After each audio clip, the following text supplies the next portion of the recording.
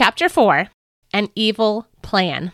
Told by Judas Iscariot, a disciple of Jesus. Welcome to the special Easter edition of Redeeming the Chaos with Laurie Christine.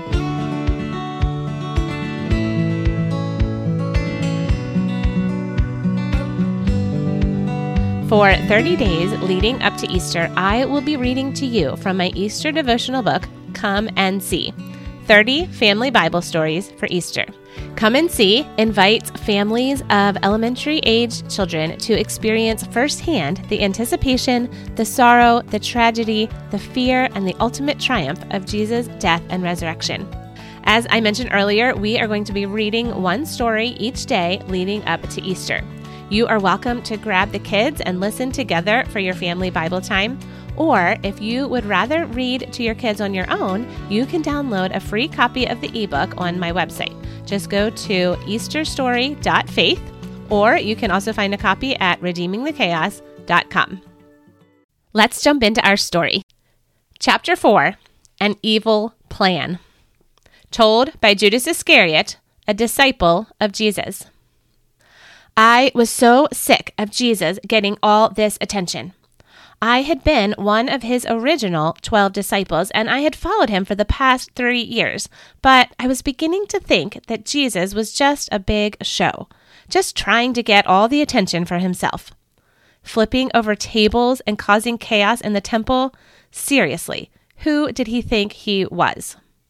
Then there was this time that we were all at Lazarus' house for dinner, and his sister Mary dumped a whole bottle of perfume on Jesus' feet, of all places. Such a waste. Jesus didn't even reprimand her.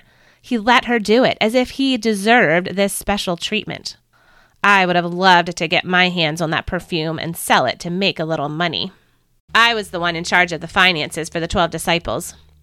That's one thing I did enjoy, handling money. And making money. Oh, and maybe stealing money every now and then, but nobody really noticed anyway. I mean, who was going to miss a few shekels here and there? I had heard rumors that the chief priests and Jewish religious leaders were looking for a way to capture Jesus and arrest him. They were just as tired of him as I was. Ever since the whole ordeal of Lazarus being raised from the dead, the people of Jerusalem had been flocking to Jesus, hoping to see him perform more miracles. More and more people were abandoning the teachings of the Pharisees and following Jesus instead. An evil plot began to form in my mind. Maybe I could make a little extra money and get rid of Jesus at the same time. I arranged to meet with some of the priests and religious leaders. Late one evening, I snuck away from the home where the disciples were staying in Bethany and headed downtown to the temple in Jerusalem. "Welcome, Judas," Caiaphas greeted me coldly. "To what do we owe this unexpected visit?" I was nervous. I knew that what I was about to do was an act of betrayal to the man I had followed for the past 3 years. But I felt driven, almost as if an evil force had entered into my soul. I knew exactly what I had to do. Yes, Your Honor, thank you, Your Honor, for seeing me on such short notice." I hesitated and then decided to go for it. My confidence grew, and I felt emboldened to do the unthinkable. "I have heard that you're looking for a way to arrest Jesus of Nazareth. I think maybe I can help you out." That definitely got the priest's attention. "Okay, we're listening." Their eyes lit up as they eagerly anticipated the capture of Jesus. I continued. "Well, as you know, I am one of Jesus' disciples, and I have grown very close to him over the past 3 years.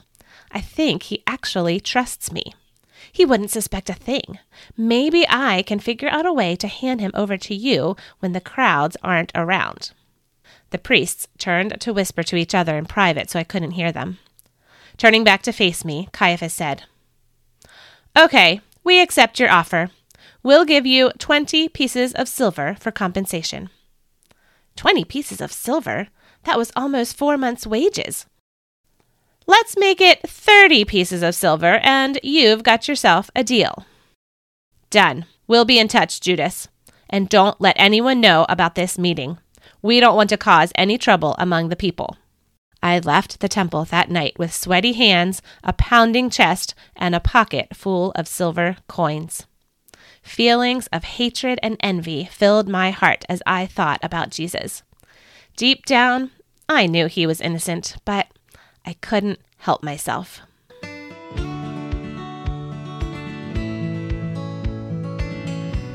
Thank you so much for joining me for this special Easter edition of Redeeming the Chaos. I hope you will join me again tomorrow for the next chapter of Come and See. If you just can't wait to find out what happens next, go to easterstory.faith to download your free copy of the entire ebook, complete with discussion questions and accompanying scripture passages. May God bless you this Easter season as we celebrate our risen Savior.